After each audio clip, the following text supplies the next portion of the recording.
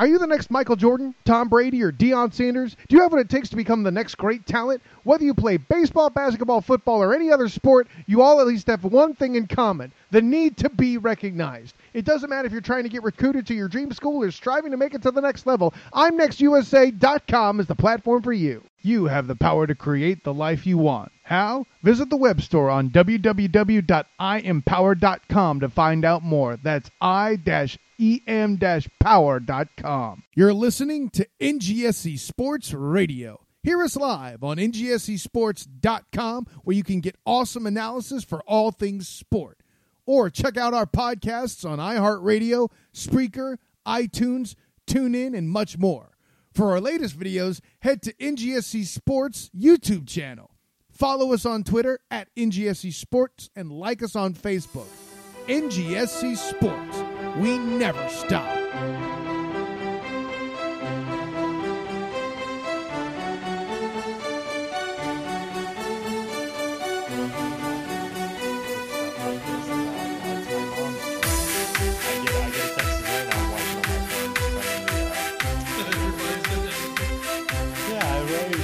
I get a text like right as he's coming up, like, oh wow. I'm like, oh, pitch. Well, I guess I know what happens here. Wow. Ed, for the as you said, for the second time in our history of Game 7. It's been a pretty interesting Game 7 already. A lot of twists and turns. I still think the Cubs are going to find a way to blow this. Everything's kind of going their way, but for them at the end of the day, I think everything should probably come up Millhouse. Yeah. Well, I mean, we had, I believe, maybe for the first time ever, we had two people score on a passed ball. That was great. Kipnis, that was fantastic. Yeah, in that same inning, just first Chris Bryant scoring from first. And then Kipnis, my God. I mean, both of those were pure base running fundamentals that scored those runs. Yeah. I love fundamentals, Ed. I know you do. That's what they call me, West Fundamental Bradshaw. That's true. It was nice of David Ross to pull a straight up Dejan Lovren. Yeah.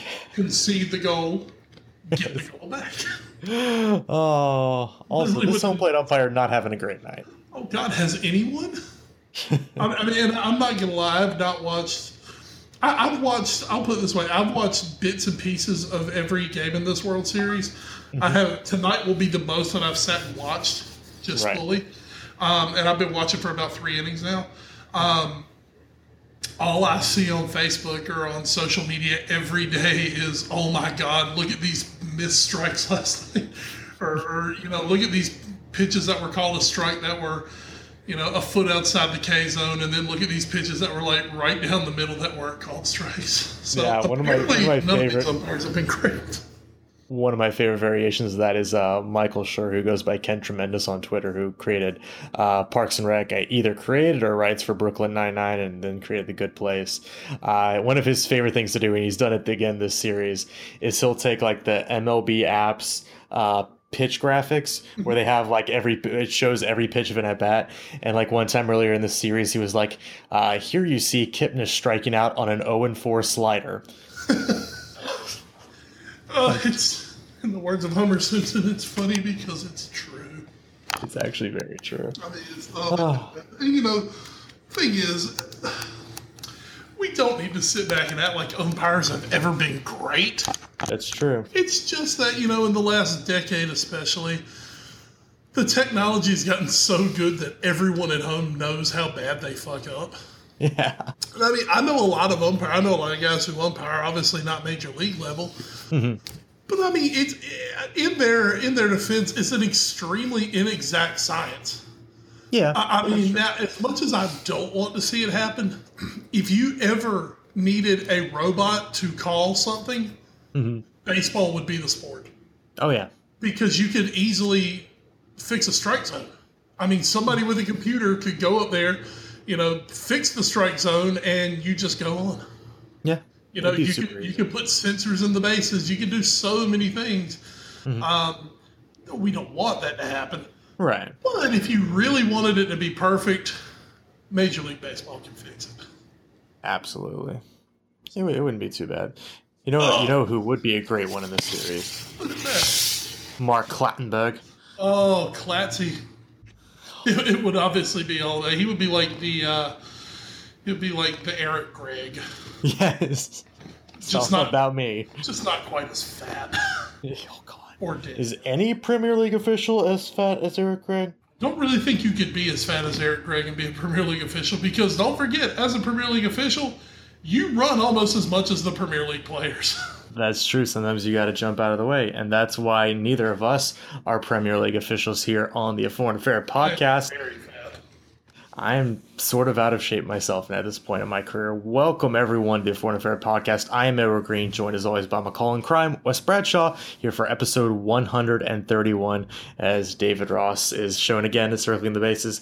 And again, if you didn't catch the beginning of the podcast, and I don't know why you wouldn't have if you've started listening to it, now we're like a couple minutes in, that is for our people on Twitch who are streaming this live. You know that Game 7 of the World Series between the Chicago Cubs and the Cleveland Indians is going on right now as we record this podcast, just as it was a couple years ago when we did when the Giants and the Royals were playing a Game 7. So this one may be a little bigger in the American subconscious. Yeah. Yeah. I mean, this World Series ratings are beating Sunday Night Football, which until literally this year, that would have been a much bigger accomplishment. But now, it's doing okay. But we have plenty to talk about on today's pod. We are going to do a little something different in the Prem today, as far as our coverage goes, but we will still get to each match. We're going to, of course, review what happened in the Champions League the past couple days. We'll give a quick glance ahead to USA-Mexico, part of that dreaded international break coming up for our men next Friday, and then we'll have news and notes, watch for, and so raw. Of course, this podcast presented to you by NGSC Sports, ngsports.com. We never stop. Also, I'm Next USA, and I am Power with Christy Rojas. All right, Wes, let us head to the football. Let's do it, Green. All right, so what we're going to do today for our Premier League coverage, we're going to very quickly run through each game, just give a quick blurb about everyone, give you the score, and then we are going to hit 5 in focus questions. Normally we hit 5 games in focus, but at this point we're 10 matches in, and it almost starting to feel like we're talking in circles about some teams. So instead of just talking about the games, we are just going to break down some more big, overarching concepts that have taken place over the almost first little over 25% of the season. So quick recap of what happened this past weekend in the Prem. It was nervy times for Arsenal as Jermaine Defoe canceled out an early Alexis Sanchez goal until Olivier Giroud put the game out of reach with 2 goals in 5 minutes with 20 to play. That one finished Sunderland 1, Arsenal 4. Demolition by City to get out of their funk with braces from Sergio the Kun Aguero and Ilkay Gundogan against West Brom. As the streak ends, West Brom moves to 5 without a win in the league as it finishes West Brom 0, Man City 4. Michael Dawson own goal was the difference late as Watford managed to secure 3 points against Hull to continue their run up into the top half of the table as it was Hornets 1, Hull Tigers 0. Vincent Janssen's first goal for Spurs in the league just before the half break was undone on the other side by Ahmed Musa, who was fed in by Jamie Vardy having a party. Tottenham 1, Leicester 1. Apparently Jamie Vardy is now Irish. The Cherries lose for the first time after a 4-match unbeaten run as goals by Gaston Ramirez and Stuart Downing by Middlesbrough earned them the points as that one finished Middlesbrough 2, Bournemouth 0. United enjoyed over 70% of the possession, but as they dared to Zlatan, they couldn't break down rock-solid Burnley as it finished Manchester United 0, Burnley 0, Jose Mourinho -1. Selhurst Park got its money's worth with a 6-goal affair between Palace and Liverpool. James MacArthur came through with 2 equalizers in the first half. Joel Matip earned the eventual winner, while Roberto Firmino picked up an insurance goal late as that one finished Crystal Palace 2, Liverpool 4. There was a Ross Barkley sighting at Goodison this weekend as he finished off West Ham with a goal in the 76th, doubling the lead from Dexter Lukaku's 50th goal for his club as it finished Everton 2, West Ham 0. No late dramatics for Chelsea as Eden Hazard scored with 7 minutes into the match against the Saints, while Diego Costa put the game away in the 55th off a set-piece corner. That one was Southampton 0, Chelsea 2. And lastly, Monday Night Football saw Wilfred Boney open the scoring for Stoke against his former club Swansea, but Wayne Routledge answered 5 minutes later in the 8th. Stoke took the points as Alfie Mawson put one in on his own net before Boney got his brace, and it was Stoke 3, Swansea 1. So that's the run through the league. Wes, let's hit our 5 in focus questions now. The first question right off the bat, we talked about or mentioned Sunderland's 4-1 shellacking at the hands of Arsenal. Is Sunderland, who are currently last place, they have 2 points through 10 matches. Are they worse than Aston Villa was last season? Whew. They might be. Keep in mind, Aston Villa had a win by this point last season. They won game 1 last year. Yes, they did. And then it all fell apart. They won their opening match. I don't know how to come across that. I mean, they're bad. I don't know. The one thing I will put about Sunderland, and I've seen this, people say, oh, they're the worst Premier League team ever. The one thing about Sunderland to me, I mean, when you look at their fixtures, at least they keep it close for the most part. And I mean, you can look at some of them and see maybe late on they get blown out. I think that I don't think Sunderland have quit. Okay. And I don't think Sunderland's going to quit anytime soon. I just think they just don't have any good players. Mm-hmm. I mean, they have Jermaine Defoe. Yeehaw. Yeah. I mean, that's my thing with them. They just don't have anyone. You know, no one. They didn't really invest much in the summer. Mm-hmm. They never really do. You know, they try to make it look like they're investing, but they're never really investing. You know what I mean? Mm-hmm.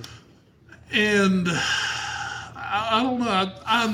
I'm not ready to say they're quite as bad as Villa yet. But yeah, like you said, Villa had a win at this time last year. But of course, you know, like we said, Villa won game 1 and then just went to hell. Mm-hmm. So I'm not quite ready to say that. I think Sunderland are still. I just think they're still more competitive than Villa was. Okay. Now they do have some people like Patrick Van Aanholt, as well as, of course, Manchester United cast off Adnan Januzaj. Very much stinks. And then there's Javi Manquillo and Paddy McNair.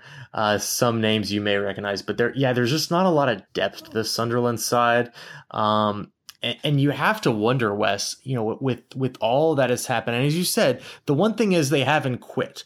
They have gotten blown out late. I mean, obviously, it was 1-1 against Arsenal and up until about the 71st minute, and then Arsenal just destroyed them the last 20.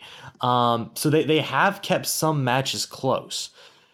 But as we now know, embattled manager David Moyes is going to get a 1-game touchline ban for what we told you about last week when he got he kind of went after Southampton or the one of the officials in the League Cup when they were playing Southampton.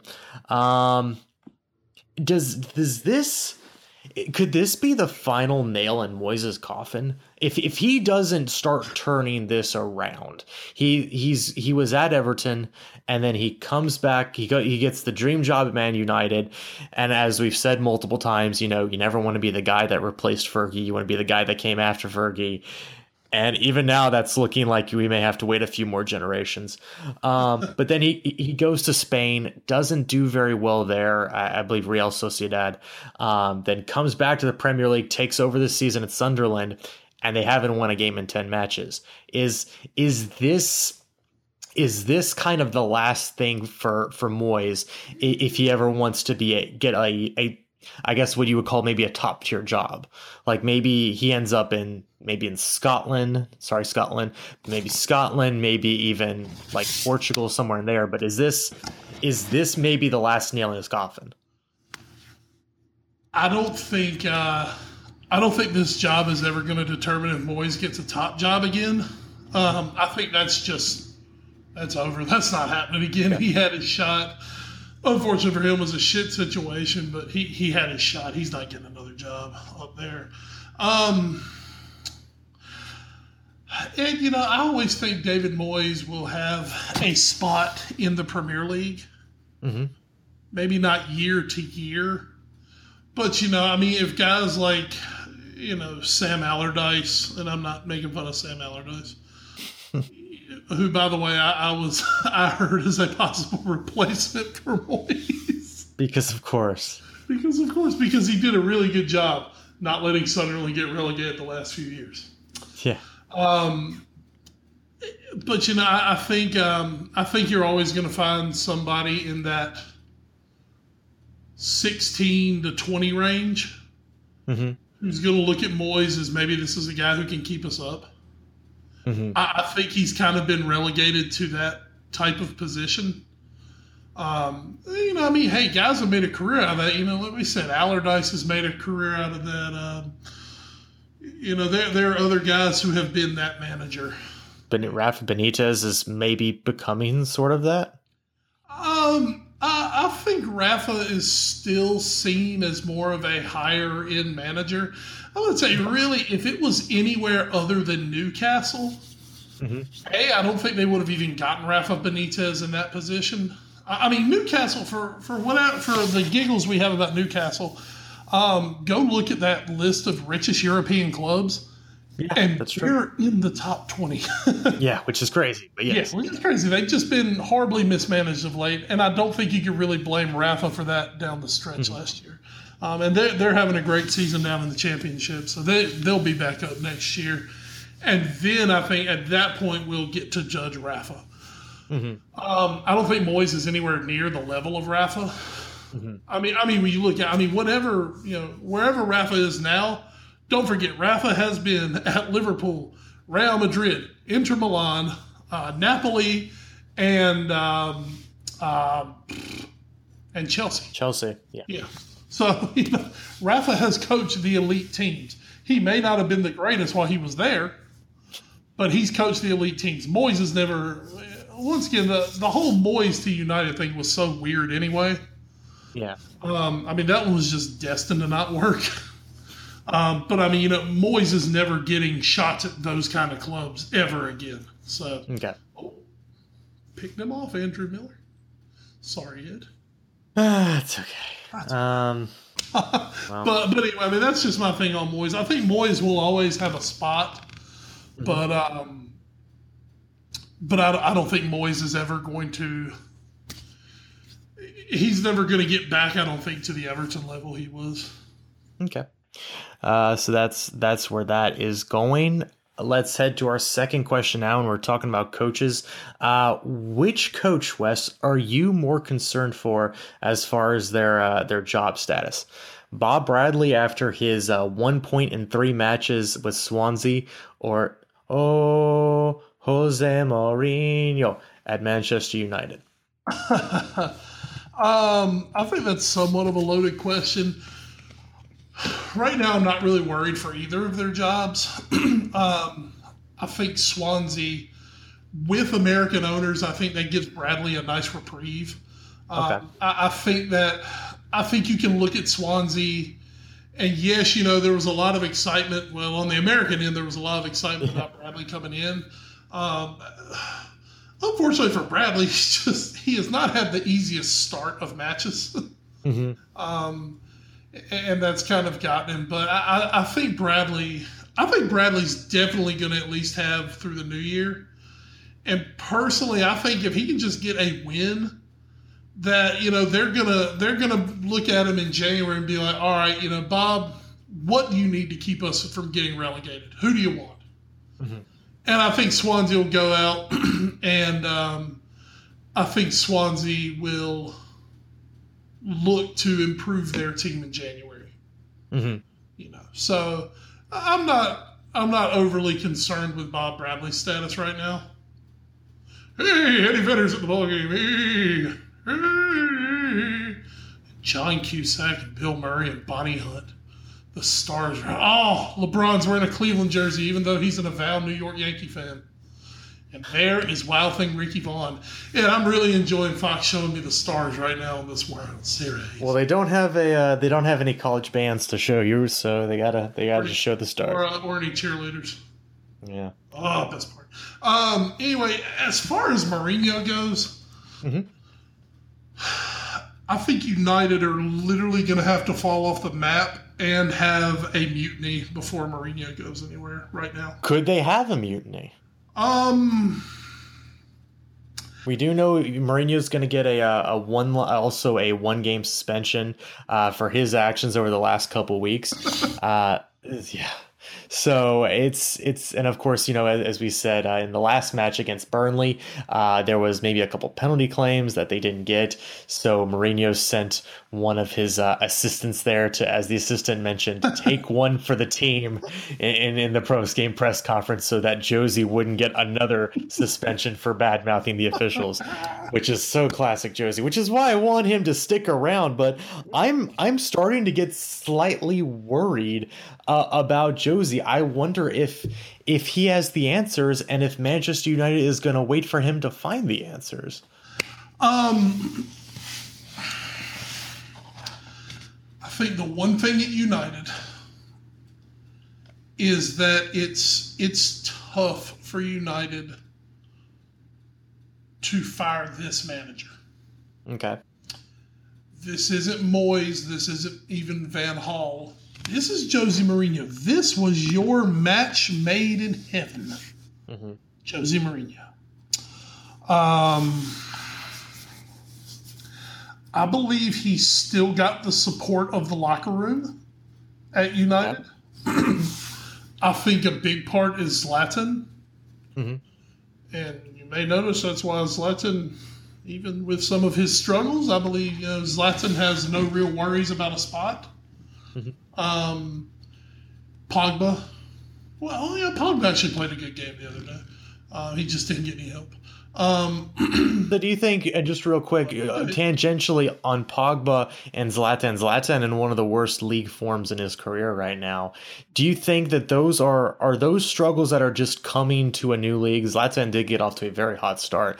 Pogba, a very irony from the internet filled cold start. But now both have kind of almost come back towards each other as far as how good they've been playing, to where they're both kind of playing a very lukewarm temperature. Are those issues Josie can actually correct, or is that just them having to take some time to get adjusted to this league? Once again, Pogba, don't forget, Pogba's a 10-year commitment. Mm-hmm. Pogba's come in with a ton of pressure. Yes. A lot of which he's put on himself with some of the shit he's done. Mm-hmm. Don't get it twisted. Pogba's not this, what have I done? I've just come in and put my nose down and stayed out of the way. No. Pogba came in and he was highly touted, as any 89 million pound signing would be. Of course. He took it and ran with it because, don't forget this, Here's something going on at United as well. United are almost now being built like Real Madrid were back in the very early 2000s, the Galacticos. Mm-hmm. Okay. Now the thing about the Galacticos, I believe they won a Champions League or two, but those groups, which were Figo, Fat Ronaldo, Zidane, David Beckham was a Galactico. All these huge names that, yes, they still do that.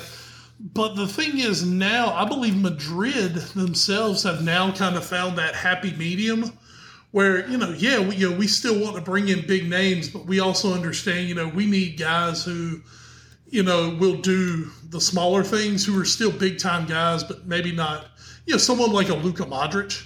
Right. who is fantastic. And if you're a football fan, you understand Luka Modric is world-class elite.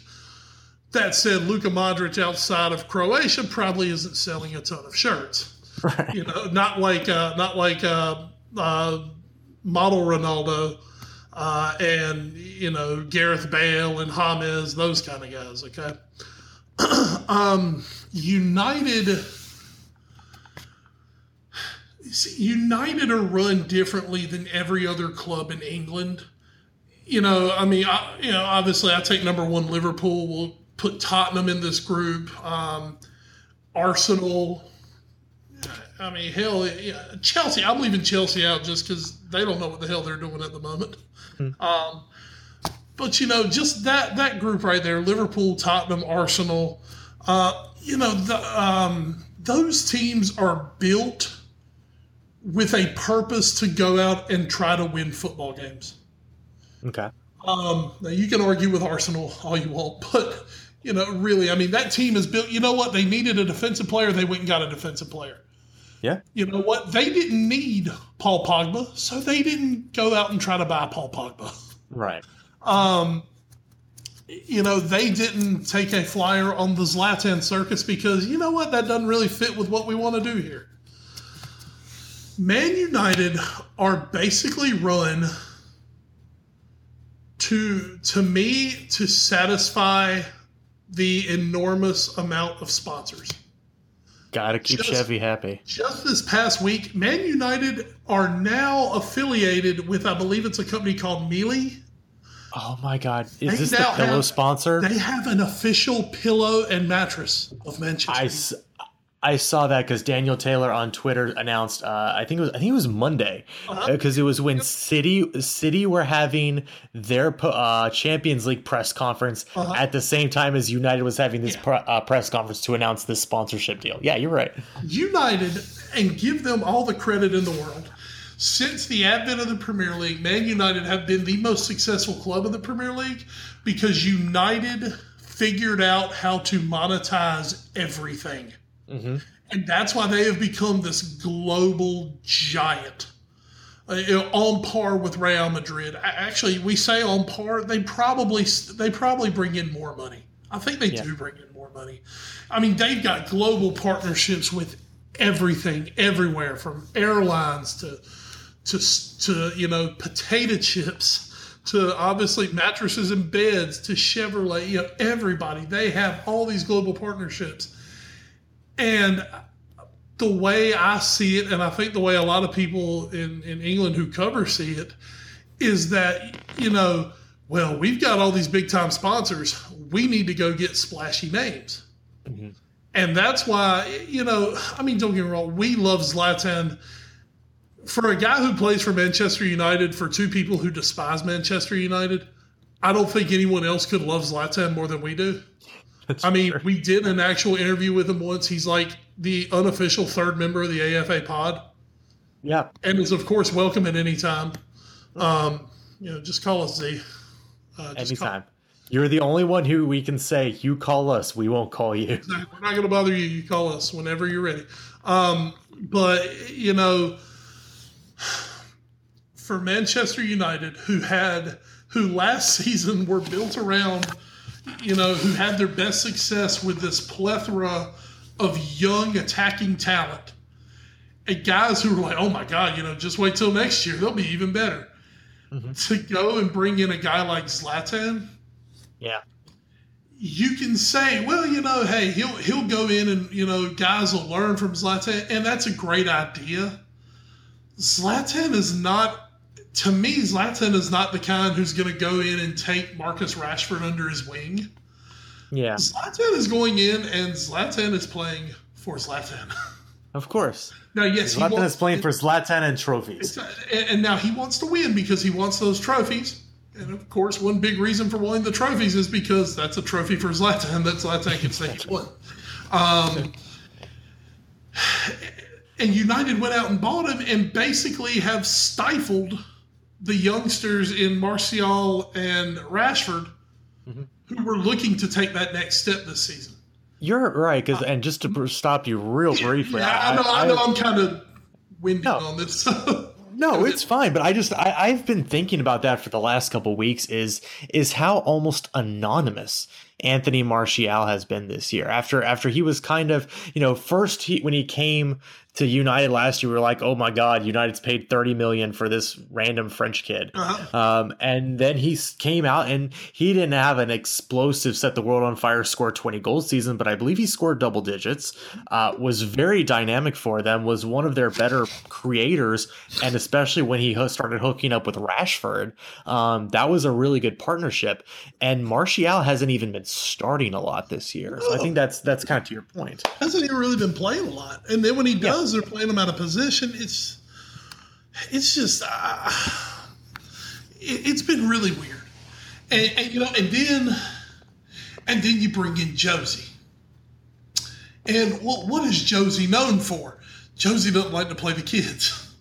Mm-hmm. So once again, your man United is trying to toe this line of being true to themselves, which was, Sir Matt Busby, who, brought players through the academy and turned United into one of the first European powerhouses from England. And then, of course, Alex Ferguson, who turned them into, I hate to say it, the greatest show in the world, though. Mm-hmm. And how did he do it? Yeah, he would go out and buy some players. But the heart and soul of United for 2 decades under Ferguson was the academy. It was Giggsy and Scholesy and Ratboy Neville, and it was, David Beckham. It was these guys who they brought through, that's really where the thrust of United came from, and that's where the identity came from. Guys like Cantona, who is, of course, canonized in United, as he well should be. He was great. Cantona was brought in for a short time, for about maybe 3, 4, 5 seasons. But then, Cantona was never the guy you were building the entire squad around. He was just a fantastic guy to have in there. Gunnar Ali Solskjaer was one of those guys. He came in, he was a star, but he fit. Ruud van Nistelrooy came in, he fit. These guys fit into place. But United, they've stagnated coming up through the ranks. A guy like Phil Jones. Phil Jones was supposed to be like the next great England whatever. And he can't even get a game right now. Chris Smalling is rumored to be on his way out. Last year he was supposed to be, the next great England center defender. Mm-hmm. He's rumored now to be on his way out because now, Josie wants to revamp the entire back line. Of course. And of course, hey, last year that was their best part, was their defense. Yeah. But, but the way it seems to me is that United have been so hell-bent on, making a big splash with what they're doing that they've forgotten what made them Manchester United. Mm-hmm. It wasn't the big flashy signings now, and they've had their share of them. But, those guys were brought in as additions. I mean, they paid a lot of money for Wayne Rooney when he was, 19 or 20 years old. But you can see, and for that, I kind of compare Pogba maybe to the Rooney signing a long time ago. Because that's the thing, Pogba's going to be a star. I mean, unless something really goes wrong, he's going to be fine. He's a decade-long player. That's much like Rooney was. But, somebody like Zlatan doesn't really fit with this group. Bailly, they spent a lot of money for Bailly. Now, he came in, he was playing well. It's hurting them that he's out.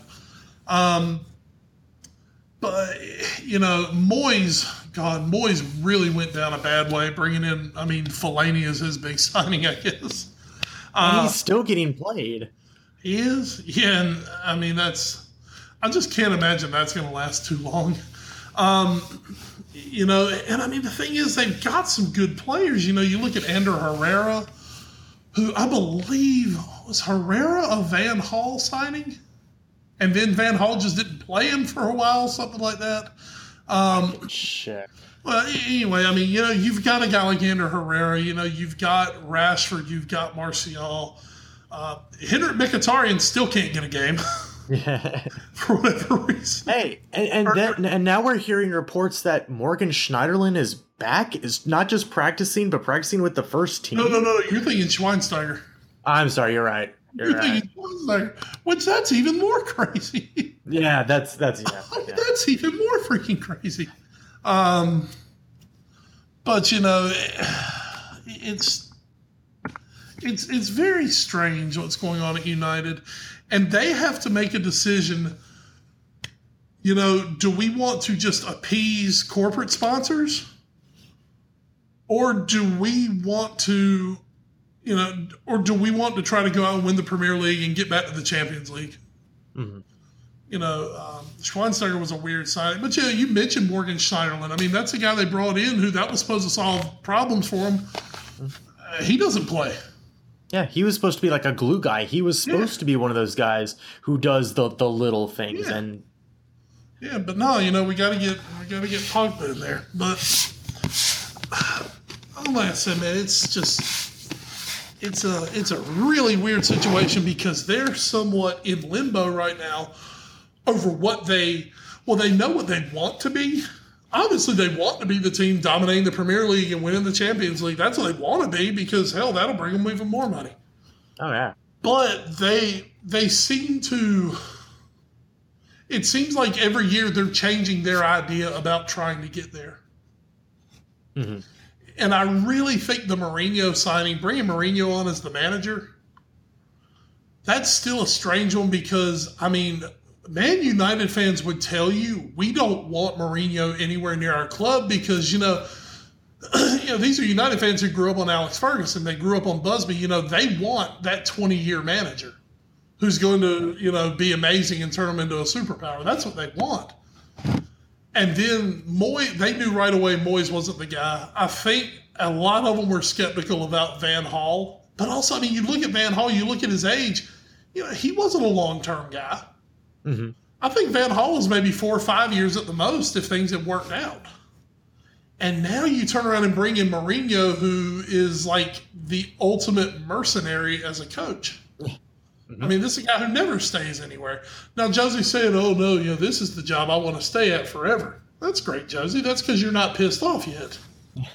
But, I mean... I'm not really understanding the direction of Man United right now, or the way they're going about the journey, trying to get where they want to go.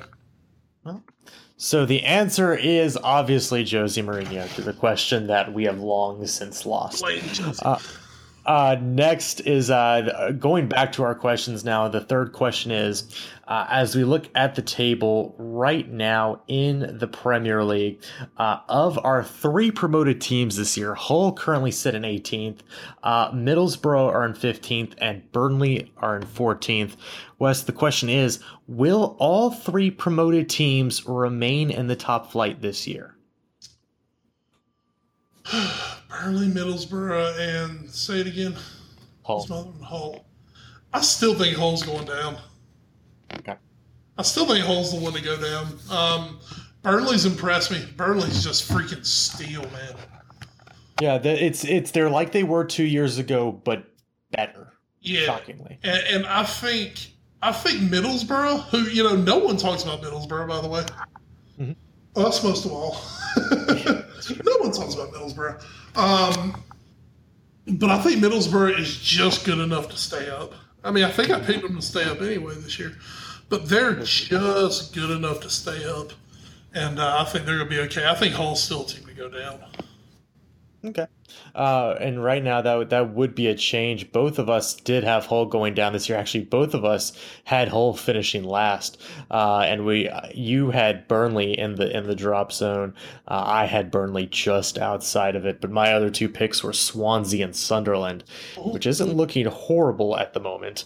Your other picks were Burnley, and West Brom, with Swansea staying just outside. So we'll see if either of those come to fruition. But yeah, I think Middlesbrough have shown just enough. They do have goal scoring threats like Alvaro Negredo, so they do have places goals can come from, and defensively they're not terrible, and they haven't even played very well at home yet. They actually have the same road form as they do at home. So I think this is a Middlesbrough team that can actually get a little bit better, and they're already right now in 15th place. Excuse me. So I think they're going to be fine. And Burnley too. I've been super impressed by Burnley. With their ability, they're gonna have to stay tight in games, and they're gonna have to always be very good defensively because they don't have that many scoring options. But that defense so far through 10 games has been very, very good.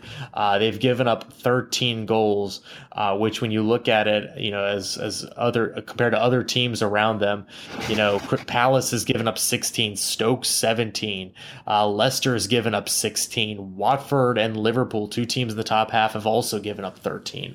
So this is a very good Burnley side that, again, if they can find goals, because they've only scored 8 this season, which is tied for second fewest in the Premier League. But if they can score some goals, I think they will very easily stay up this year, actually.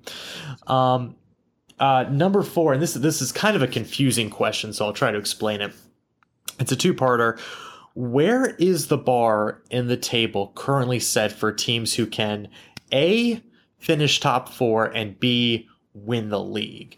And what I mean by that is where is it right now? Are we saying the teams currently in the top 5 can win the league, the top 3 can win the league, or do we stretch it even as far down as 7, 8, 9? What are we looking at here? And if you want me to just really quickly give you the table, how it looks right now as far as the top 10, City, Arsenal, and Liverpool all at 23 points, Chelsea at 22, Tottenham at 20, Everton at 18, Watford and United both at 15, Southampton at 13, and Bournemouth at 12. So where do we kind of draw that line as Wes and say these are our title contenders? Anything below this line, you might already be in a bad spot going forward 10 matches in. I think 5th is the cutoff right now. Okay. And I believe 5th is Tottenham. Am I right? Yes. Mm-hmm. And the reason, I'm going to tell you, Tottenham have had a rough go of it lately. Tottenham, the only undefeated team, and they keep losing ground. Yeah. I believe, I just believe the top 5 are just better than everybody else. Yeah, I agree. I've been actually surprised by Chelsea lately, how they're coming around there. And that's scary for everybody else, as Conte's kind of starting to figure it out. Mm-hmm. He went to that back 3. Got a feeling that he's going to be looking to improve in January. Mm-hmm. City, obviously, are going to be up there. Arsenal are always in that top 4 discussion. Liverpool have it on their side that they don't have any European competition to worry about. Mm-hmm. So I mean, for Klopp, usually as you have been with Tottenham, I'll just get us out of these damn domestic competitions. Mm-hmm. See, Liverpool can even concentrate on the domestic competitions because they don't have anything else to worry about. They don't have to leave Britain, right? So they can even do that. So that's why I think Liverpool's in a really good spot, just because A, they've got options, and B, they don't have the outside distractions. And Tottenham is still the best defensive team in the league. And I think once they get Harry Kane back, that's going to help them tremendously. Going to help them. So I think those are your 5 who have a legitimate title hope right now. I don't think United are good enough. I don't think Everton are good enough. And I don't think Watford are good enough. How far would you set that bar, though, to get our top 4 teams? Could United sneak in there? Could even Southampton in ninth place, who are currently 9 points out of fourth? Could they make a run there? Can Watford? Is Watford good enough? They are 7 points back of fourth right now. Could they jump in there? United, you say United. We've talked about United at length in this podcast. They're 7 points out of fourth. Can they make a run to fourth place? I don't believe they're good enough to. I don't believe anybody outside of that top five is top four worthy right now. Okay. All right. And I mean, when you really look at it, we just gave you the credentials of those top five teams. They're just better than everybody else. And the thing is, you look at every one of them, and they've all already kind of had their, what the hell's going on here moment. Right. Arsenal giving up 4 to Liverpool in week 1 and getting beat. Liverpool losing that damn Burnley match. Mm-hmm. City going through this little run that they've gone through, which they may have finally broken out of this week. We'll get to that a little later. Boy. As we said, I think, Chelsea, I think a lot of us are absolutely stunned when we look at the set. Oh, God, how is Chelsea in fourth? Because, I didn't think Chelsea were very good the first month and a half, the first 6 weeks of the season. But as we said, they're figuring out. And Tottenham, when you don't let other teams score, you make everything so difficult. And then when you look at Tottenham, they've been without their best attacking player for about a month now, and are due to get him back. So I think on paper United has the firepower to get into the top 4. But we as you said, we just talked at length about that. Paper's one thing. Actually, chemistry and doing it on the field's another thing. So I'm not feeling the United train this year. If anyone could do it outside the top 5, it would be United. I don't think Southampton are good enough overall. I don't think Watford. I certainly don't think Everton are good enough to sustain it. I think you have a big 6 this year, and United's just really underperforming to be in that 6. All right. I would agree with just about all that. I think Everton could make a run at a top 4 spot. I don't think they're going to, because I think that everybody above them is just much better than them. I think they're gonna be able to keep pace. They might be kind of like West Ham last year, where I think they might, keep pace for it. Maybe even by the last month, they're only a couple points out of 4th place, but I don't think they have enough to mount an entire charge there. But props to Ronald Koeman for what he's already done there, to even have them in that sort of discussion. And I'll agree with your other points, and I will simply put that asterisk on Tottenham right now. If Harry Kane comes back healthy, and also Toby Alderweireld, who probably is not going to be ready for this weekend, but he probably will be ready, I would imagine, after the international break, which is coming up here. If they get those 2 guys back, and they both become the contributing members that we know them to be, I think Tottenham becomes, again, one of the most deadly teams, for the reason you said, Wes, because of that defense, because they can win 1-0 games going forward with that defense. And if they can just find ways to get Harry Kane back in there and him scoring goals again, I think this is a team that can you'll start seeing them turn those draws that they've had over the last couple weekends into wins. And that would send them skyrocketing up the leaderboard. But they're going to have to get him back, and he's going to have to get back into form quick. So we'll see how they do. So that's my only caveat on Tottenham, but I agree with you. The top 5 are probably your top 4. So Wes, we'll finish up our 5th question. Man City, Arsenal, Liverpool, they're all at 23 points. As things stand right now, which of these 3 teams are looking most likely to be hoisting the trophy after match week 38? Oh, Ed, you know who I'm going to say. You're going to say City, aren't you? No, Ed. I'm sticking with my preseason prediction. All right. And yes, part of this is me just hoping beyond all hope that this is right and it happens. I really think Liverpool pose a ton of problems for people. Excuse me. I think Liverpool just have so much depth up front. They can score goals. They've got different ways to score goals. I think that back 4 is going to continue to gel. Okay. And I think they've just got this cult of personality who's running the whole thing. And they're just like, no one wants to let that guy down. Add in what I said earlier, no Europe to worry about. Whatever happens with the Cups happens with the Cups. But the thing is, the way Liverpool are handling the Cups is that, you're not getting the first 11 going out there playing. You're getting, the squad rotation that Liverpool fans have begged for a decade now. Mm-hmm. You're seeing maybe 3 regular starters, and then Liverpool are able to dip into this kind of next group down that they can play for the Cups.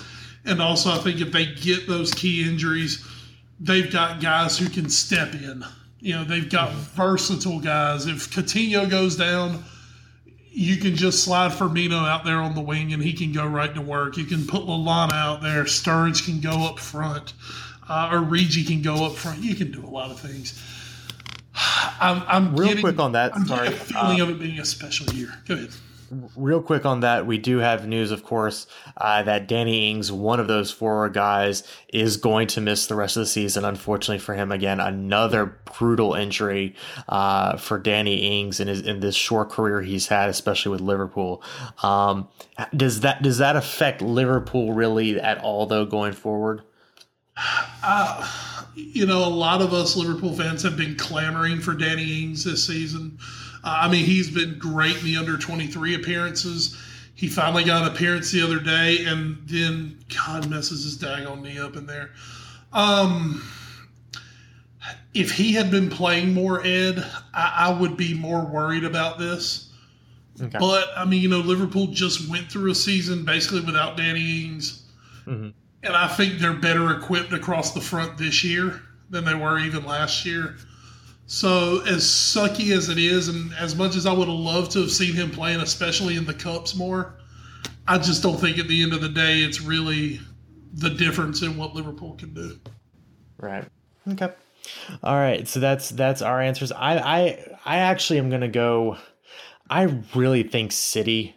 If they can just be consistent, I think they're the best team, and I think we might actually have to start giving Pep some credit. I think he's starting to sort of figure it out.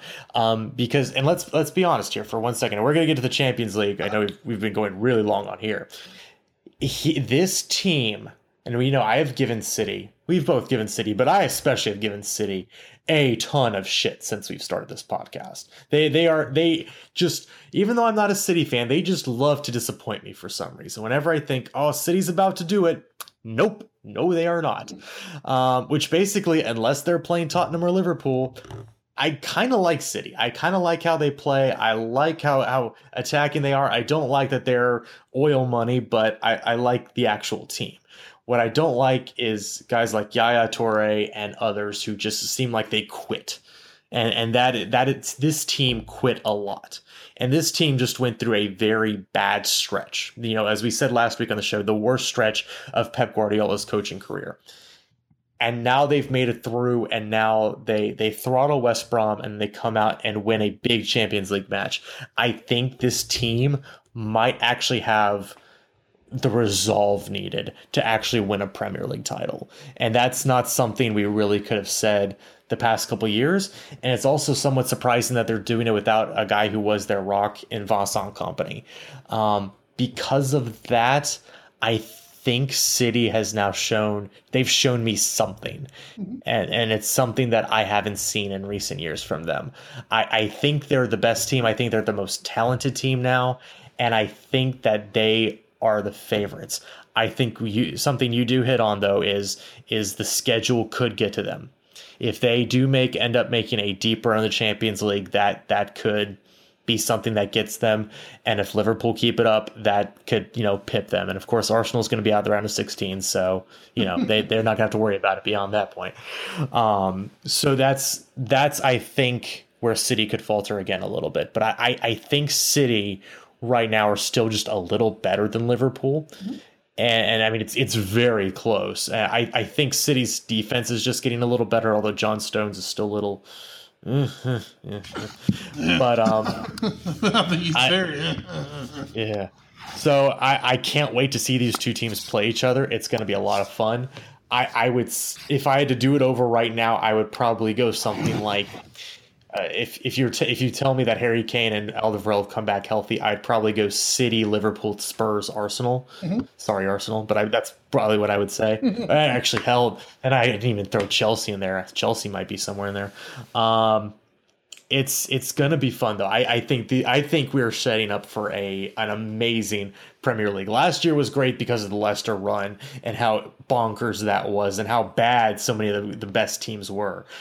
This year, all the best teams are quote unquote best teams are actually playing their best except for you, United. And this could be fun up until the very last week of the season. So we will see. Your fixture list for this weekend, as again, we are headed for an international break, starts this Saturday. A bunch of matches at 11 a.m., including Bournemouth, Sunderland, Burnley, Palace, Man City gets Middlesbrough at home, West Ham, Stoke, and then at 1:30 you have Chelsea playing Everton.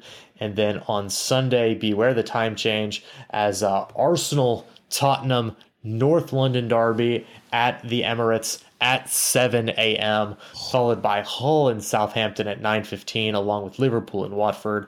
And then at 10 a.m., Swansea Man City, as Bob Bradley looks for his first win. And then at 11:30, Leicester versus West Brom. And then again, international break it will be. So, I know. Whatever.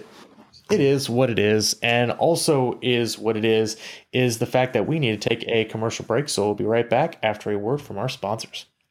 Are you the next Michael Jordan, Tom Brady, or Deion Sanders? Do you have what it takes to become the next great talent? Whether you play baseball, basketball, football, or any other sport, you all at least have one thing in common: the need to be recognized. It doesn't matter if you're trying to get recruited to your dream school or striving to make it to the next level. I'mNextUSA.com is the platform for you. You have the power to create the life you want. How? Visit the web store on www.IEmpower.com to find out more. That's I-em-power.com. And welcome back to episode 131 of the Foreign Affair Podcast. If you're just joining us, and blah, blah, blah, blah, blah, blah. I'm Edward Green. I know that's just like natural to say. Yeah. But yeah, that like makes no sense every single time you say it. So if you're just joining us, because you just skipped 60 minutes right into the podcast.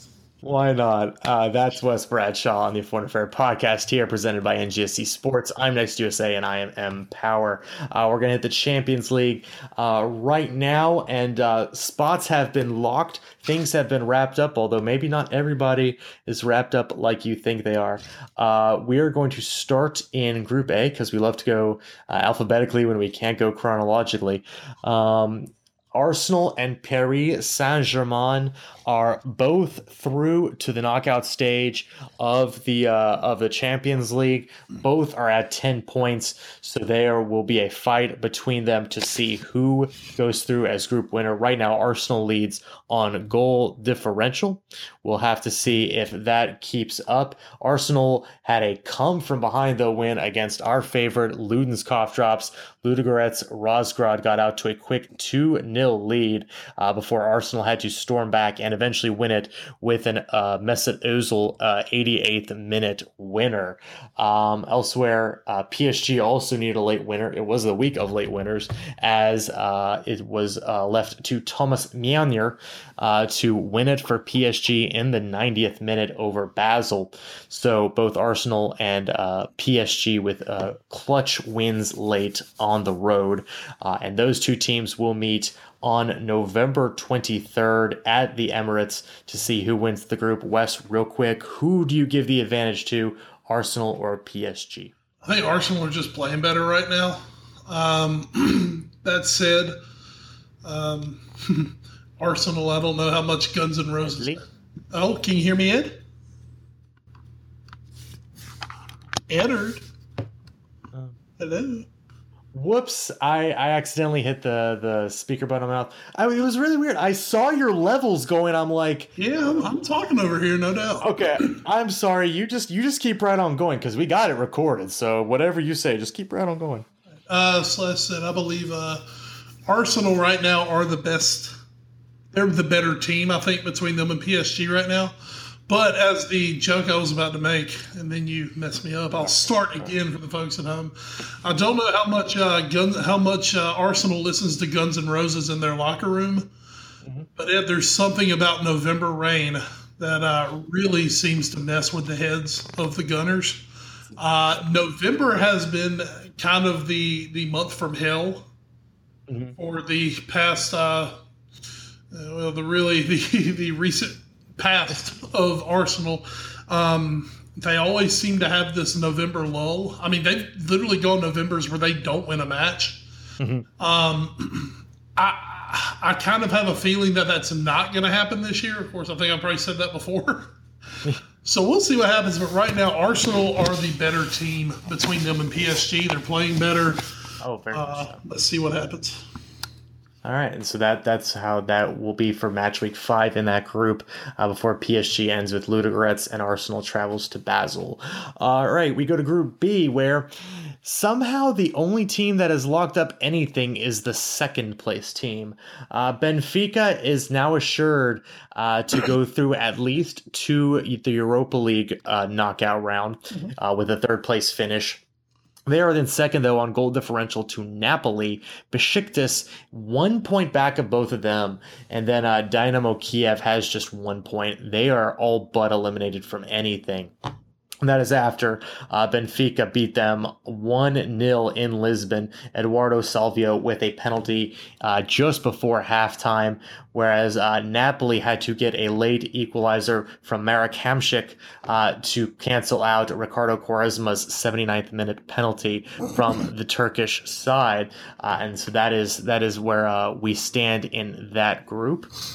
Wes, Napoli, Benfica, and Besiktas all separated by just 1 point.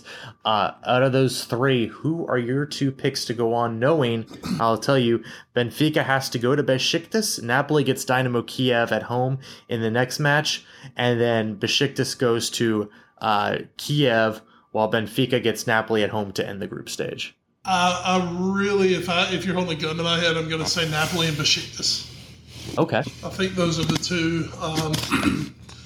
I don't really have reasons why. Sorry? So I'm sorry. But that's what I'm going with. Napoli and Besiktas. Well, Besiktas did get a 1-1 draw at Benfica to start the group stage. And now Benfica is going to have to go to Istanbul. And so maybe it will be that night in Istanbul for the team actually from Istanbul for once. All right, as we go to Group C, and this is, where we had maybe the match of the week, even though it was kind of a blowout, it was still just for the sheer impressiveness of what happened. Man City 3, Barcelona 1 at the Etihad. Man City with a gigantic win, maybe one of the biggest wins they've ever had in European competition, if not the biggest. Ilkay Gundogan erased Lionel Messi's opening goal, and then Kevin De Bruyne put them up for good in the 51st minute before Gundogan got his brace about 20 minutes later. City also had some penalty claims that were just not given at all. I mean, this could have been even worse for Barcelona. Just a thrashing that City gave Barcelona. This was not they just happened to squeak by them on a late misdirect or something. No, City, outside of, a few patches here and there, City really played well in this game and was the more deserving winner, certainly. Elsewhere, Mönchengladbach draws Celtic 1-1. So the group stands Barcelona, who have not yet clinched a spot in the knockout stage yet. They're at 9 points. City are at 7. Mönchengladbach at 4. Celtic at 2. But Wes, the story now, City, who of course had that 3-3 draw at Celtic just about a month or so ago. Now they come back and get this gigantic win. And of course, just a few weeks ago, they were absolutely embarrassed at the Camp Nou. And they come back and get a huge win at home. Well, Ed, I mean, the one thing you can't deny City is they've got talent. Mm-hmm. And they've got a manager who's been very successful in Europe. No one knows the Barcelona setup better than Pep Guardiola. Mm-hmm.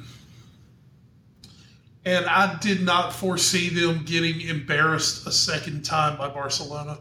I was a little surprised with 3-1, don't get me wrong. But I'm not surprised that they came back and were able to figure out Barca and get a victory. As much shit as I give Pep, I do think he's a fantastic European manager. And as I said, I mean, he's got a ton of weapons at his disposal. And De Bruyne drops in just a lovely free kick. Mm. Oh my God, the Indians! Oh my God! Oh my God! Did you just see it? Yes, I did. Oh my God, we're almost caught up. Oh my God! Ed, I told you. All right, Ed, new side bet. What will be over first, this game or the podcast? I don't even know. Because Ed, this thing's going 15 tonight. Oh God, who wants to choke harder? Oh my God, the Cubs have. Wow, they were up for now. They were up for now. They were up 5-1 in this game, though. Wow. Okay. Back to football. Baseball. Sometimes you give us such great days, and this is an amazing Game 7. Oh. And that was off Chapman, who's throwing like 103. Whew, okay. All right. Football. Back to you guys. But talking about City, I mean, it's not a surprise. I mean, they've got great players. Gundogan seems reinvented, refreshed by Pep. Gundogan before coming to Dortmund was a number 10 who wasn't, I mean, he was fine. He wasn't anything special, though. He comes to Dortmund and Jurgen Klopp turns him into a world-class number 8, which is playing a little deeper in midfield. And now he's come back. He's come to City, and Pep's pushing him forward again, almost more into a number 10 role. And he's really responding. Ilkay Gundogan, that is the one summer signing that Liverpool weren't able to pull off that I was really hoping that we would. That was the one I really wanted, was Gundogan. But he's doing a great job. The rest of the City team is coming around. They're still not great at the back. I think City are going to be a team that is going to. I think don't be surprised to see them go spend some money in January, especially at the back as well. If you look at United, Chelsea, and City, there are going to be 3 teams in the next 2 transfer windows that basically want to do an overhaul of their defense. And that's 3 teams with a shit ton of. I mean, they're all top 6 in the world when it comes to the money. Yeah, right now is a great time to be alive and to be a 24-year-old defender who's really highly sought after, because you're going to get to go to England and you're going to get paid so much money. And if you go to United if you go to City or Chelsea, you'll be in a title race. So yeah, it's going to be great for those guys. But I'm still not totally convinced on City. I think one thing happened, that free kick happened, and then things kind of snowballed on Barcelona some. I still want to see City build off of that, especially in the Champions League. But that was kind of a warning shot from City that, because, I mean, hey, they could have lost this match and they still most likely would have gone through. But it would have been, they can't be the big teams. Well, now they finally have their scalp of a really big team. And it's Barcelona, and it's Pep getting that kind of that closure on that as well. So I think City could be set up for a big run here. Group D is locked and loaded, basically like Group A is. 2 teams have qualified to the knockout phase. 2 teams are going to be battling for Europa, as Eindhoven and Rostov both only have 1 point. But Atletico Madrid are 3 points clear of Bayern Munich, and it was helped, of course, by Antoine Griezmann's brace, which he needed to get his brace in the 93rd minute to pull Atletico out of the fire. Meanwhile, Robert Lewandowski Lewandowski won it for Bayern Munich in the 74th to have them keep pace with Atletico. And Wes, it looks like they're gonna be meeting up the last week of group stage play on December 6th at the Allianz for what will most likely be to see who wins the group, because Bayern still are 4 better than Atletico when it comes to goal differential. So a win there would most likely win them the group. But as I said, Wes, this is shaping up to be Bayern finished second, and they'll draw Arsenal in the round of 16. So they're probably still okay. That's crazy, isn't it? That's a fun group at the top. I mean, when you've got 2 elite teams that are basically doing everything they're supposed to do, and then somebody actually wins when they play each other. That's turning into a fun one. That's gonna be a really cool last game in that group if everything holds, because it'll be interesting to see how hard everyone goes for it. Yeah, and with both of them, I think Bayern might actually try to really win that game if it comes to that. Oh, wow. And they're both teams kind of doing it the way they are doing it, the way they're built. Atletico have given up 1 goal in the 4 matches. Bayern have scored 11 in their 4 matches. So I mean, this is just kind of how these 2 teams play. As we go to Group E, dejected Cubs fans are the worst. Group E, Monaco have clinched at least Europa League group stage. Bayer Leverkusen now in second after a big win at Wembley against Tottenham. They are now 6 points in the group. Tottenham are at 4, and CSKA Moscow, after losing big to Monaco, they are just at 2 points. But Monaco currently leading the group, West, with 8 points. And now this was the tightest group in there. This was Premier League tight. This was crystal clear Pepsi standings tight. Now there is a little bit of separation. For Monaco, they are almost through. For Tottenham, horrible loss today at Wembley, but they do know that winning their next 2 matches will still get them through to the group stage, or to the knockout stage, excuse me. Exactly. And I mean, that's the big thing, when you've kind of got that in your back pocket, I mean, you're not so worried anymore. Excuse me, real quick. Let me pull that group up real quick.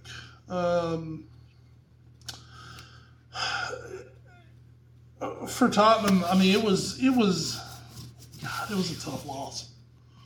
It was a tough loss. Maybe the worst outside of the Newcastle loss last year. Maybe the worst they've ever played under Pochettino. And that's what it sounds like. I didn't have the chance to see it today, but I mean, it didn't sound good. It sounded like they came out really, really flat. I mean, we've talked about it before. Playing at Wembley, and.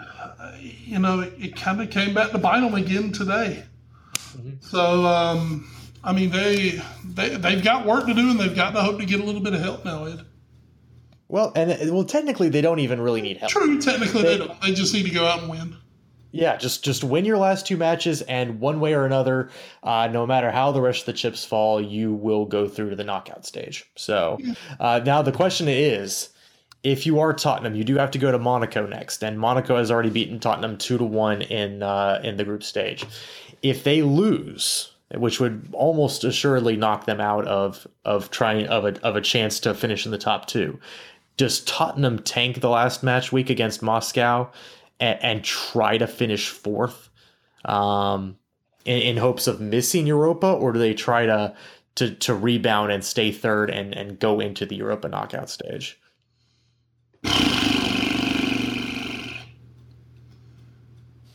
I think you do whatever you can to stay in this.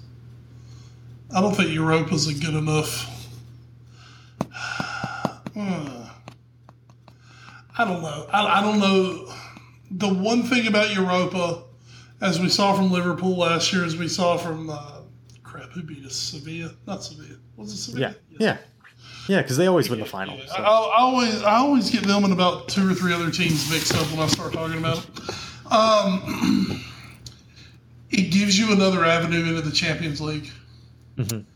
And with the way that top is this year in the Premier League, Mm-hmm.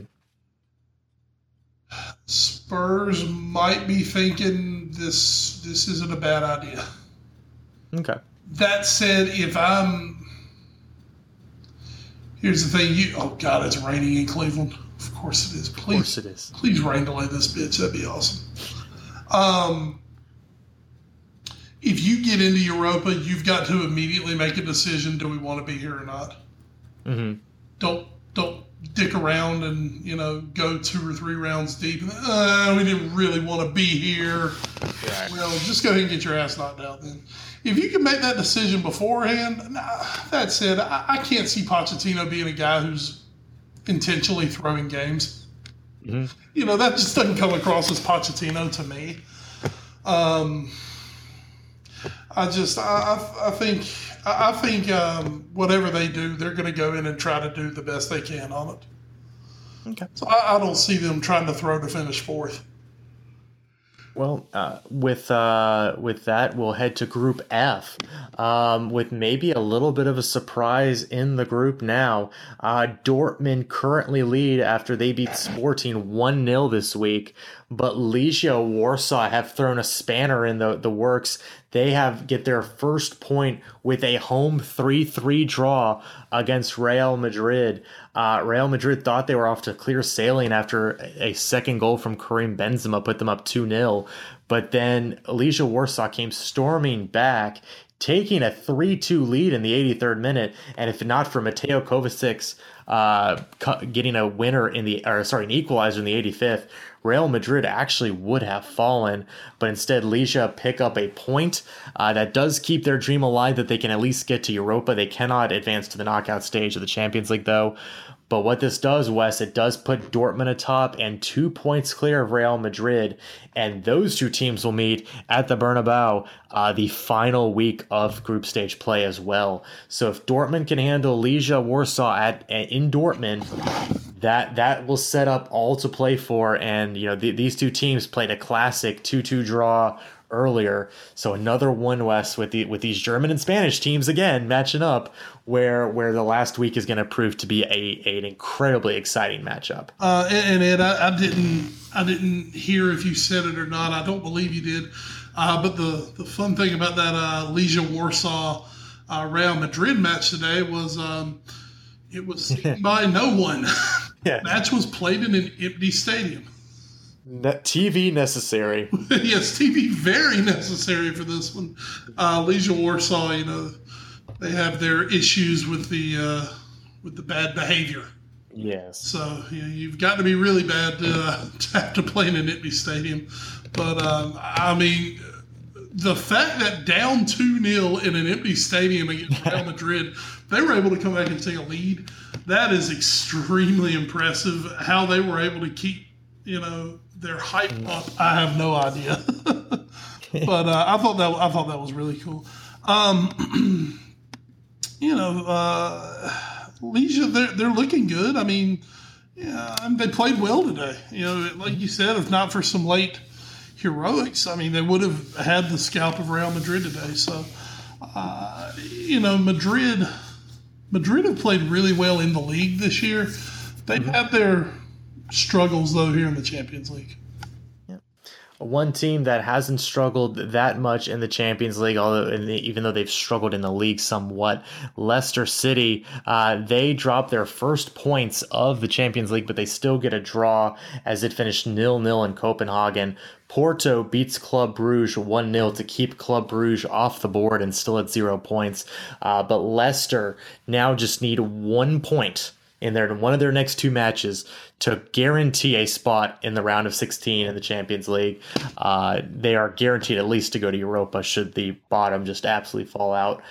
Porto is now the same way. They are currently 2 points clear of Copenhagen in second, and those two teams will meet next week, or not next week, but next match week. So tough for Leicester. Arlo White right now is probably, having one of the craziest days of his life. after Leicester won the league. So almost got to see his Leicester City Foxes go on to the Champions League knockout stage, but he'll have to wait at least one more match for that, and is now, I'm sure, anxiously watching this World Series Game 7 that everybody is watching. He loves American sport. We love you, Arlo. It's very late in England right now. Oh, great. I mean, it's like 3-4 in the morning right now. So he doesn't have anywhere to be tomorrow. He can call in late for meetings. It's fine. Well, tomorrow being Thursday, hey, all he's got to do probably is just work on his cards tomorrow. Yeah, that's true. He can sleep in for that. That's a great one. We love you, Arlo. Group H, that team, Sevilla, currently atop the group after they pounded Dynamo Zagreb 4-0. Juventus, though, with a 1-1 draw against Lyon, they are only at 8 points. Lyon just with 4. Zagreb also have failed to register a point. So Sevilla and Juventus. Hey, there's another one of those teams, Wes, that can now draw Arsenal potentially in the round of 16. Juventus, there's another one for you. And Sevilla and Juventus will play in next match week in Sevilla. So the former Europa League champions 3 times running will take on the champions of Italy there. So we'll see who wins that matchup. And of course, Europa League's tomorrow. So enjoy that, United. Woohoo! Yes. And yes, Sufis. Southampton getting a week off from playing Rocky Mount Academy. It's every other week. It's right. Actually, it would actually be every other week. So next week during the international break, Southampton will play a closed door match against Rocky Mount Academy for the 8-man state football championship. Also, I realize you're ahead of me, so this could already prove to be stupid to say. Jason Hayward with JD Drew potential right now. Just saying. Well, not on that swing, but we'll just say. Oh no, anyway. God, Jason Hayward would be the ultimate JD Drew because he sucks. Yeah. He sucks and he can win you the World Series. We're going to really quickly go through news and notes because we've already gone quite long in this pod. No, not a problem. We love the bants. We love the discussion here on the pod. Real quick, West Brom have signed Tony Pulis to a 1-year contract extension. So those of you who love your, let's call it defensive football at the Hawthorns, congratulations. You got it at least through the summer of 2018 now. So you're staying up, boys. You're staying up. And that's literally all you're doing. Our bigger story, we'll hit on news and notes, Wes, is what is actually becoming now a weekly segment. What the hell's going on at West Ham? West Ham, they have to ban 200 of their supporters after this whole thing is becoming like the equivalent of This Week in the NFL. Yes, I was thinking that. Yes. Reset the clock. We're back to 0 days without a weird West Ham story. So they have to ban 200 of their fans after the EFL Cup, the EFL Cup debacle against Chelsea at the London Stadium, which apparently they're playing at now. Apparently is like the worst place on earth. Yeah, because we have another story here, this one from the Daily Mail, where the headline is simply, "The Olympic Stadium is simply not fit for football," says experts as advisor on its building, says West Ham's new home should be, quote, demolished. The design of the £700 million Olympic Stadium is so flawed for football use that it has created a, quote, battleground for fans, say stadium experts. And then also, Wes, we hear that the naming rights have fallen through for the new West Ham Stadium. So they're going to have to operate at a loss for potentially like another decade. The London mayor, I forget his name. I apologize for that. I might actually have it right here if I can quickly go through my phone. Am I going to find it? No, I am not. He is basically wanting an investigation to know what's going on there. This is just craziness going on at West Ham right now. That's all we can say. It's just craziness. And it all comes down to this stadium which was, of course, supposed to be, the greatest thing that ever happened to them, because West Ham were basically being given a stadium. Mm-hmm. Not having to build a new stadium, not having to redevelop like Liverpool and Chelsea, and not having to build a new one like Arsenal and pay the debt off for 10 years. You're literally giving them a new stadium, which was so corrupt because that is such a competitive advantage. Yeah. But luckily for everyone else involved, the competitive advantage that they were given by the stadium was also completely nullified by the actual dimensions of the stadium. That thing is horrible. The Olympic Stadium was, of course, built with a track, which is like the biggest no-no in world football. No one wants a damn track. No. Because that's just more space in between, the fans and the field. The way these seats are aligned is not proper all over the field for watching football. The way that the sections are built, there's no way to really segregate the fans. Mm-hmm. You can't really keep them apart. I mean, it's fantastic, and that's why they're going to war every week. I mean, it's so great. So it's like this gift turned out to be like the biggest, this great gift turned out to be the world's shittiest gift. Yeah. I mean, it's just amazing. Couldn't happen to a better group of supporters. Yeah, it couldn't happen to a better group of people who obviously are showing their true colors, but still, not like anyone else has any bad fans. Well, Wes, those 200 fans will have to be watching all their matches at home for probably the rest of their lives. What are you watching, though? What are you watching, though, in the week that was or the week that will be as we hit Watch 4? What I watch this week? The two big ones that are now my weekly weeks to weeks, Walking Dead and Horror Story. Horror Story is down to, hold on, let me check real quick because I believe it's recording for me right now. No, it recorded earlier. This was episode 8. So, it's supposed to be like this one and like maybe the next 2 weeks and Horror Story's over for the year. We're careening towards a conclusion. Oh my God. And it's going like 1,000,000 miles an hour too, man. It's craziness. That's all it is. There's not a lot new to report. It's just absolute batshit craziness. The best thing I'll say about this one, the craziest new shock in it is that somebody's actually being eaten now by cannibals who are hillbilly cannibals in the North Carolina woods. Hey, Ed, we live here. It's probably true. I wouldn't doubt it. There's a darn good chance it's true.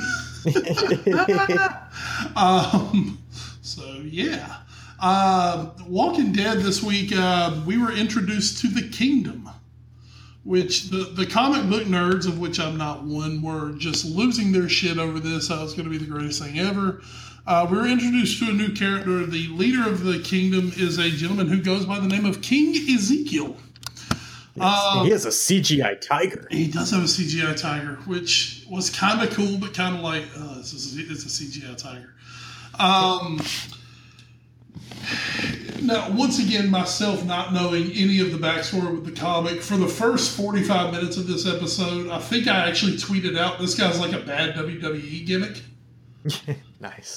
That said, he kind of broke down at the end of the episode and was talking to Carol and actually told her why he does that gimmick. So, okay. So, I'm okay with him now because I know it's a gimmick.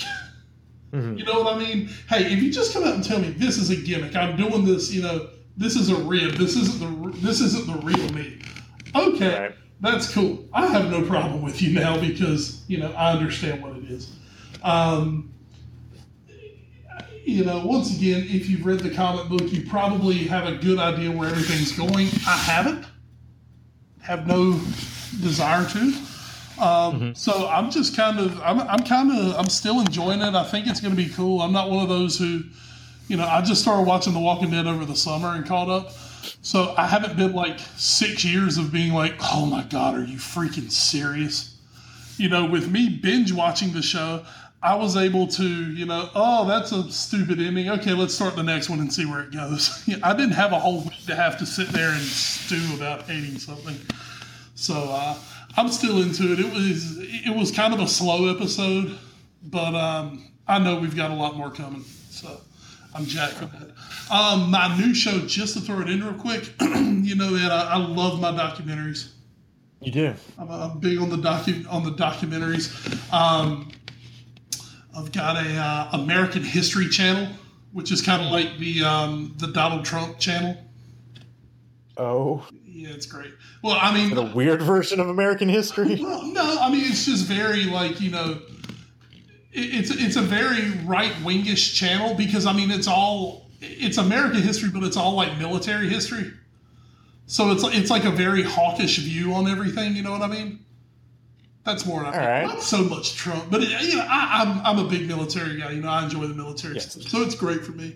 They're doing a weekly series called Armageddon Cold War, in which see, like I said, they love to throw out the word Armageddon. Oh my God, the Cubs, Jesus Christ! Oh God, they just went 1st to 3rd on a stolen base. Oh my God! Sorry. Jason Hayward won't be the JD Drew. He'll be Edgar Renteria. Oh, Jesus Christ. We know how that ended. Which means No, I'm sorry. No, he's Craig Counsell. Counsell scored. Right. Renteria had the hit. That's right. Renteria. My bad. That's right. Absolutely. And that was against the Cleveland Indians. Yes, of course it was. Oh, Jesus, Kitnish, you got to do better. But, they love to use Armageddon. And they're doing a defensive substitution in the middle of this inning. Did Kipnis get hurt? No, I think they're bringing up Coco Crisp.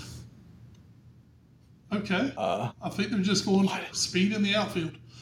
What is going on? That might be a big arm. I don't know because I don't have it turned up, so I don't know everything. Yeah, neither do I. But anyway, they like to use the Armageddon. One of my favorite little mini-series they did was Armageddon World War I. But basically what they use a ton of historical footage, and they basically retell you the entire story of what's going on. So, okay. They're basically giving you an entire series about, hey, this is how the Cold War started, and these were all the parts in the Cold War. Mm-hmm. So I think it's very interesting. So I've enjoyed that. So that's my new show this week for all of you on the watch for. Nice. I'm trying to think of what my. You know what? I talked about this. I've talked about this a few times. I think League of Legends World Championship Finals. You mentioned it before. This Saturday, this past Saturday, was the championship at Staples Center, in a packed Staples Center in Los Angeles. Actually, they just tried. What the? I'm telling you, dude, Joe Madden plays too much for his own damn good. They just tried to squeeze with 2 strikes. I know. Wow. I tell you, dude, Joe Madden plays around too much, man. He plays, man. He plays. He plays. Okay. Anyway, back. How many times are we gonna say back to tonight? Back to the league finals. Great finals. SK Telecom T1 beating Samsung Galaxy 3-2, the first worlds to ever finals to go 5 games, and it was absolutely fantastic. SKT took the first 2 matches, and through the second match or the third match, they were cruising. They had everything good to go, and then Samsung just completely flipped the script midway through that match, and they took that one. They took game 4, and it looked like we were set for this epic conclusion, and the epic conclusion it was. We had our longest match at Worlds, which went almost 80 minutes, and that was the game 3 that Samsung came back to win. A lot of big moments by big players. Faker. Why you do this to me? Why? Well, internet, why? Oh, it was so almost Renteria. Oh, wow, that was. Oh wait, what are you going off about? I thought I thought based on your noise that they had like taken the lead or something. I thought that was getting through, but that guy ranged massively into center field to get that ball. It was. I thought it was that was spectacular. Wasn't that the defensive substitute? No. Defensive substitute went to. Okay, never mind. Yeah. Okay. He just massively ranged from short into short center field to get to that ball. Wow. Anyway, that was my watch for Wes. Let's do So Raw. Do I have to? No. Do you? Of course I will. At least tell us about Hell in a Cell. Hell in a Cell. Okay, at Hell in a Cell, I don't see much to talk about other than the 3 big matches of the night, which were, of course, all in the cell. Match 1, our curtain jerker, as they call it, our first show of the night.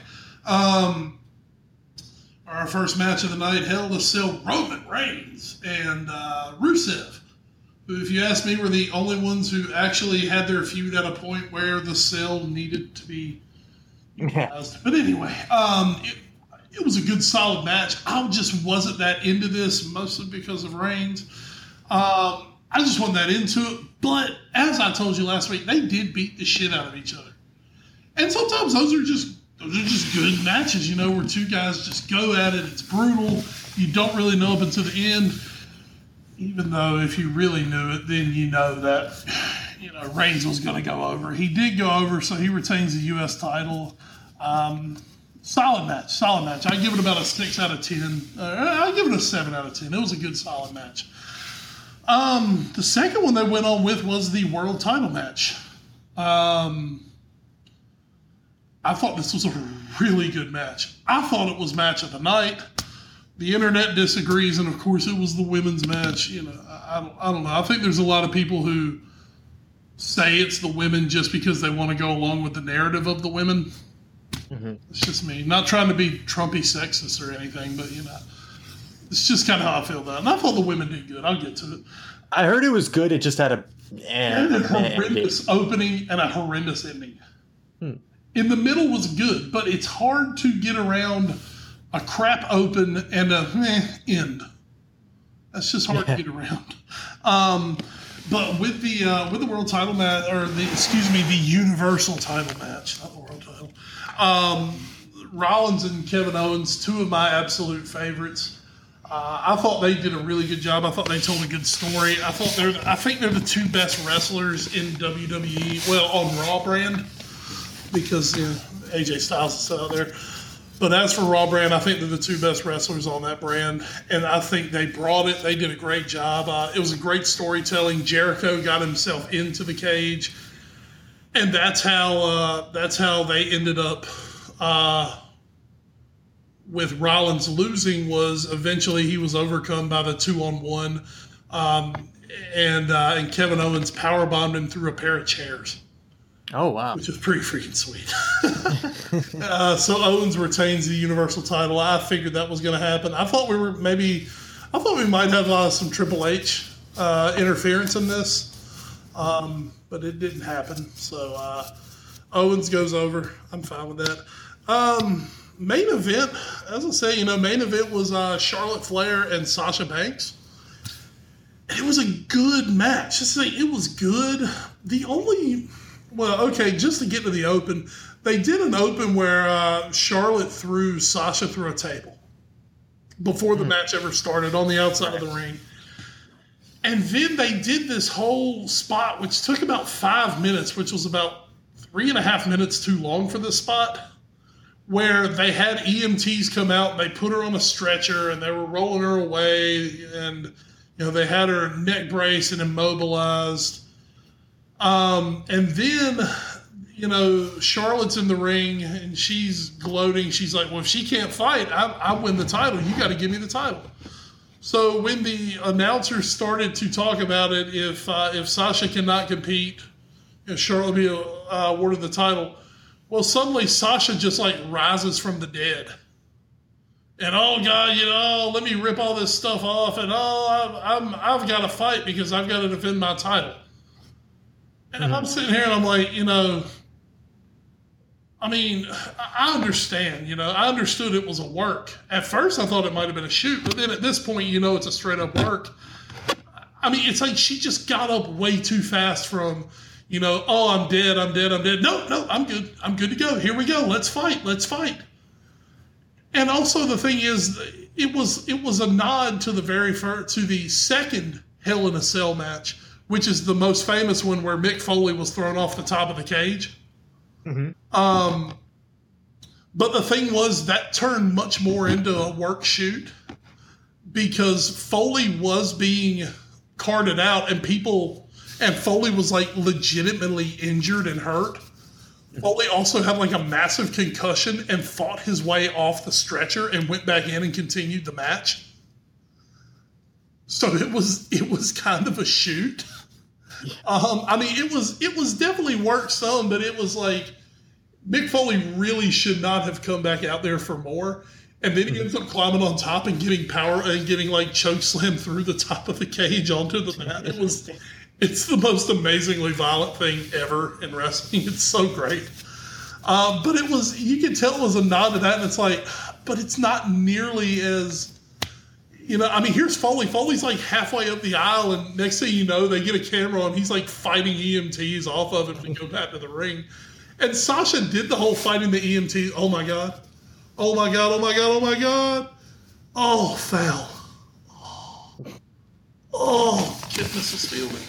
And I mean, yes, she fought an EMT to get off, but it just felt really, really forced. Mm-hmm.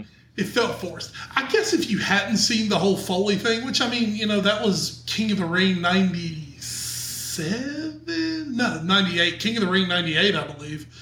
And I mean, I was full-fledged into watching it all back then, and I've seen this, They have a good match. The match is, I mean, it's a very solid match. Those two have, I know I've said this before, they have just incredible chemistry.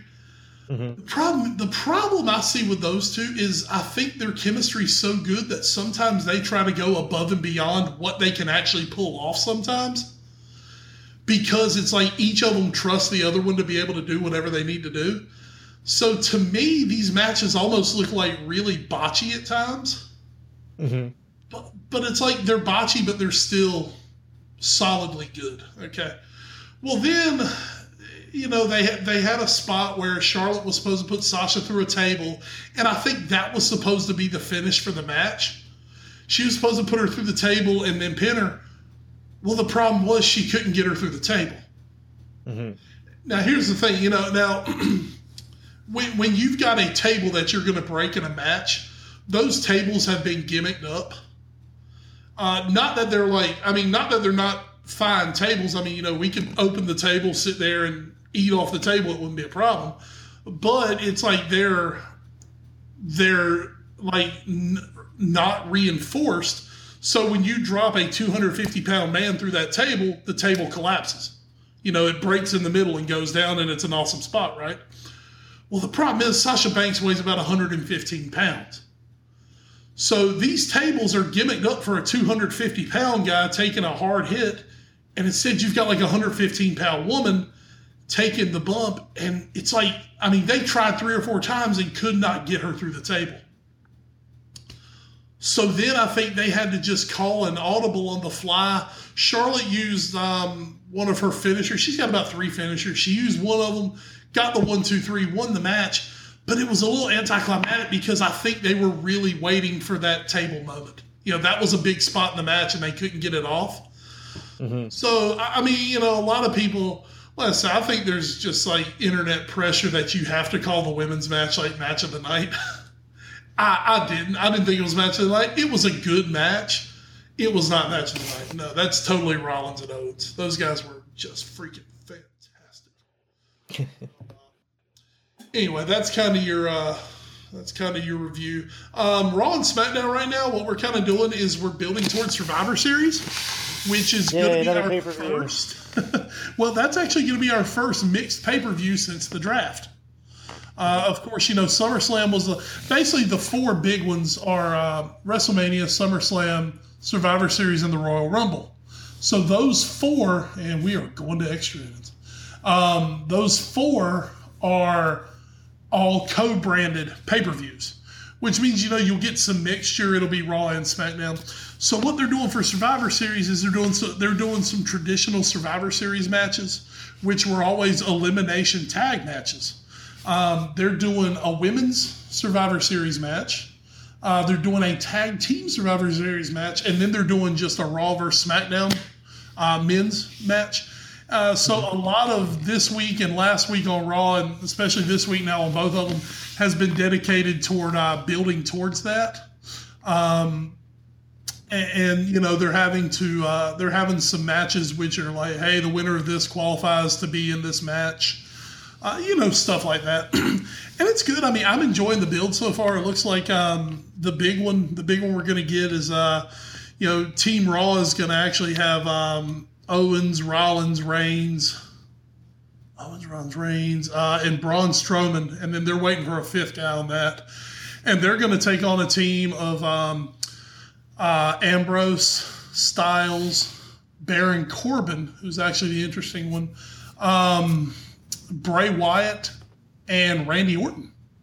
So you get some really interesting mix-ups and mashups. Because, right now the biggest feud on SmackDown is Ambrose versus Styles, and they're going to be teammates in this match.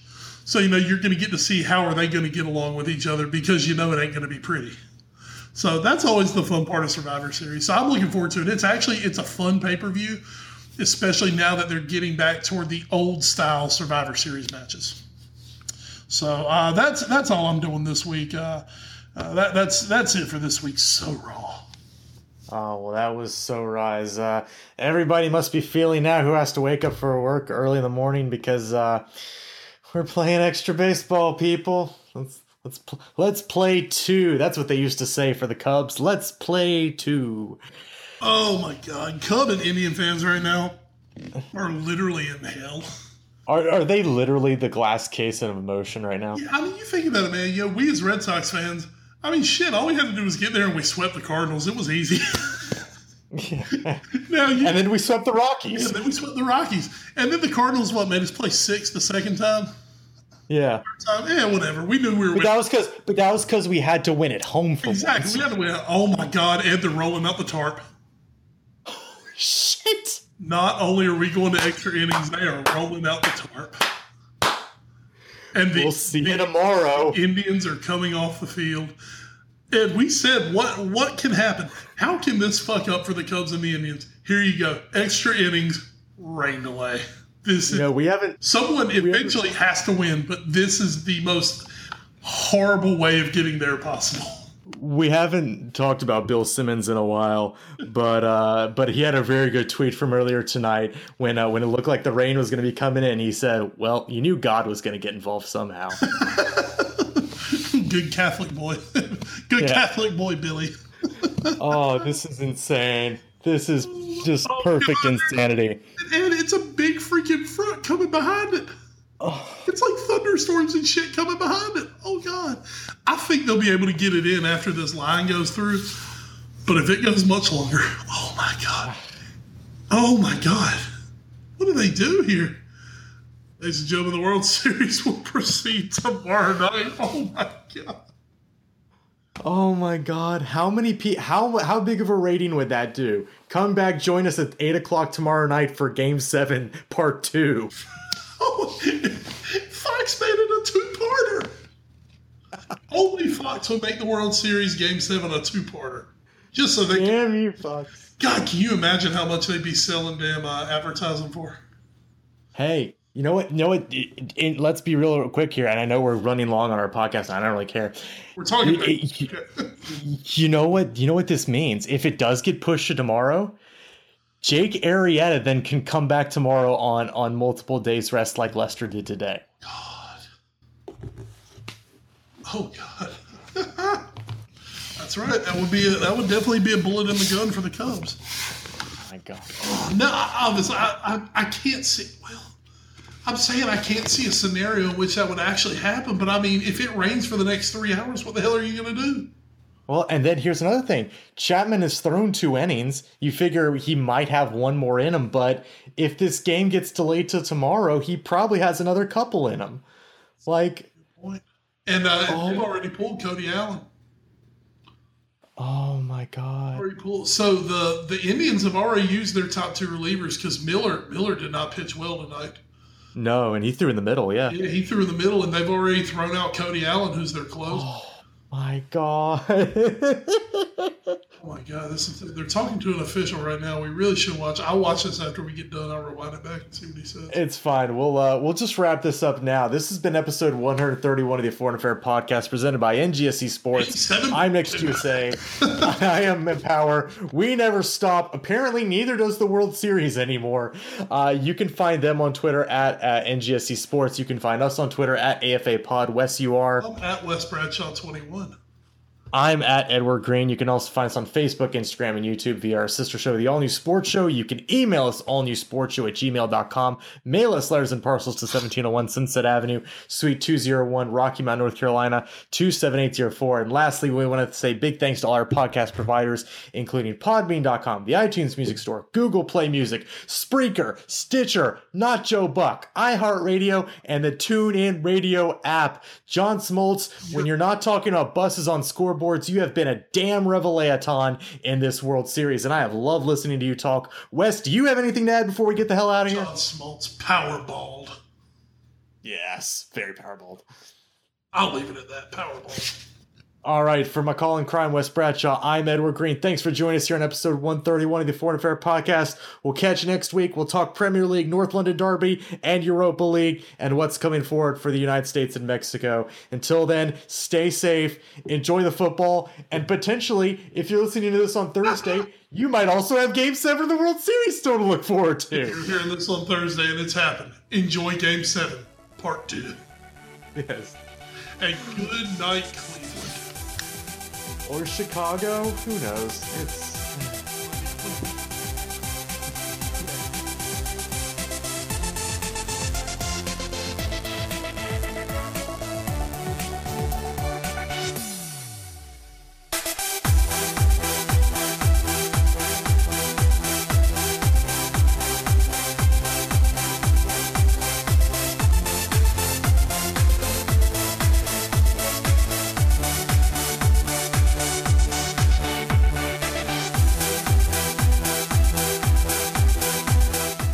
Are you the next Michael Jordan, Tom Brady, or Deion Sanders? Do you have what it takes to become the next great talent? Whether you play baseball, basketball, football, or any other sport, you all at least have one thing in common: the need to be recognized. It doesn't matter if you're trying to get recruited to your dream school or striving to make it to the next level. I'mNextUSA.com is the platform for you. You have the power to create the life you want. How? Visit the web store on www.IEmpower.com to find out more. That's I-em-power.com. You're listening to NGSC Sports Radio. Hear us live on NGSCsports.com, where you can get awesome analysis for all things sport. Or check out our podcasts on iHeartRadio, Spreaker, iTunes,